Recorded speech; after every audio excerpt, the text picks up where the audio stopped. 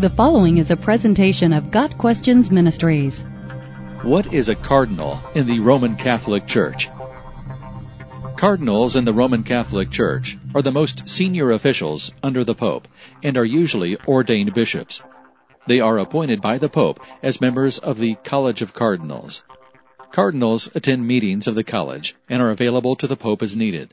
They are his chief counselors and contribute to governance of the Roman Catholic Church. They also have various responsibilities within their committees, called congregations.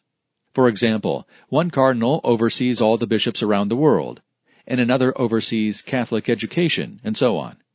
Other cardinals function more as archbishops, overseers of archdioceses in a particular state or region. Cardinals also elect the Pope when that position becomes vacant, and have done so since 1059. Only 120 cardinals can vote in the papal selection. The Bible does not mention cardinals or the office in general. The Roman Catholic Church does not claim that the office of cardinal is biblical. Instead, it's part of the canon law of the Church. The cardinals of the Holy Roman Church constitute the Senate of the Roman Pontiff and aid him as his chief counselors and collaborators in the government of the Church. The Bible describes the governing structure for the Church. First, Christ is the head, and he is the supreme authority. Second, the local church is to be free from external control or hierarchy of individuals.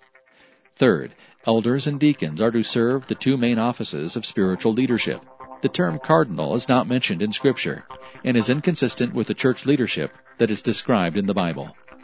Got Questions Ministry seeks to glorify the Lord Jesus Christ by providing biblical answers to today's questions. Online at gotquestions.org.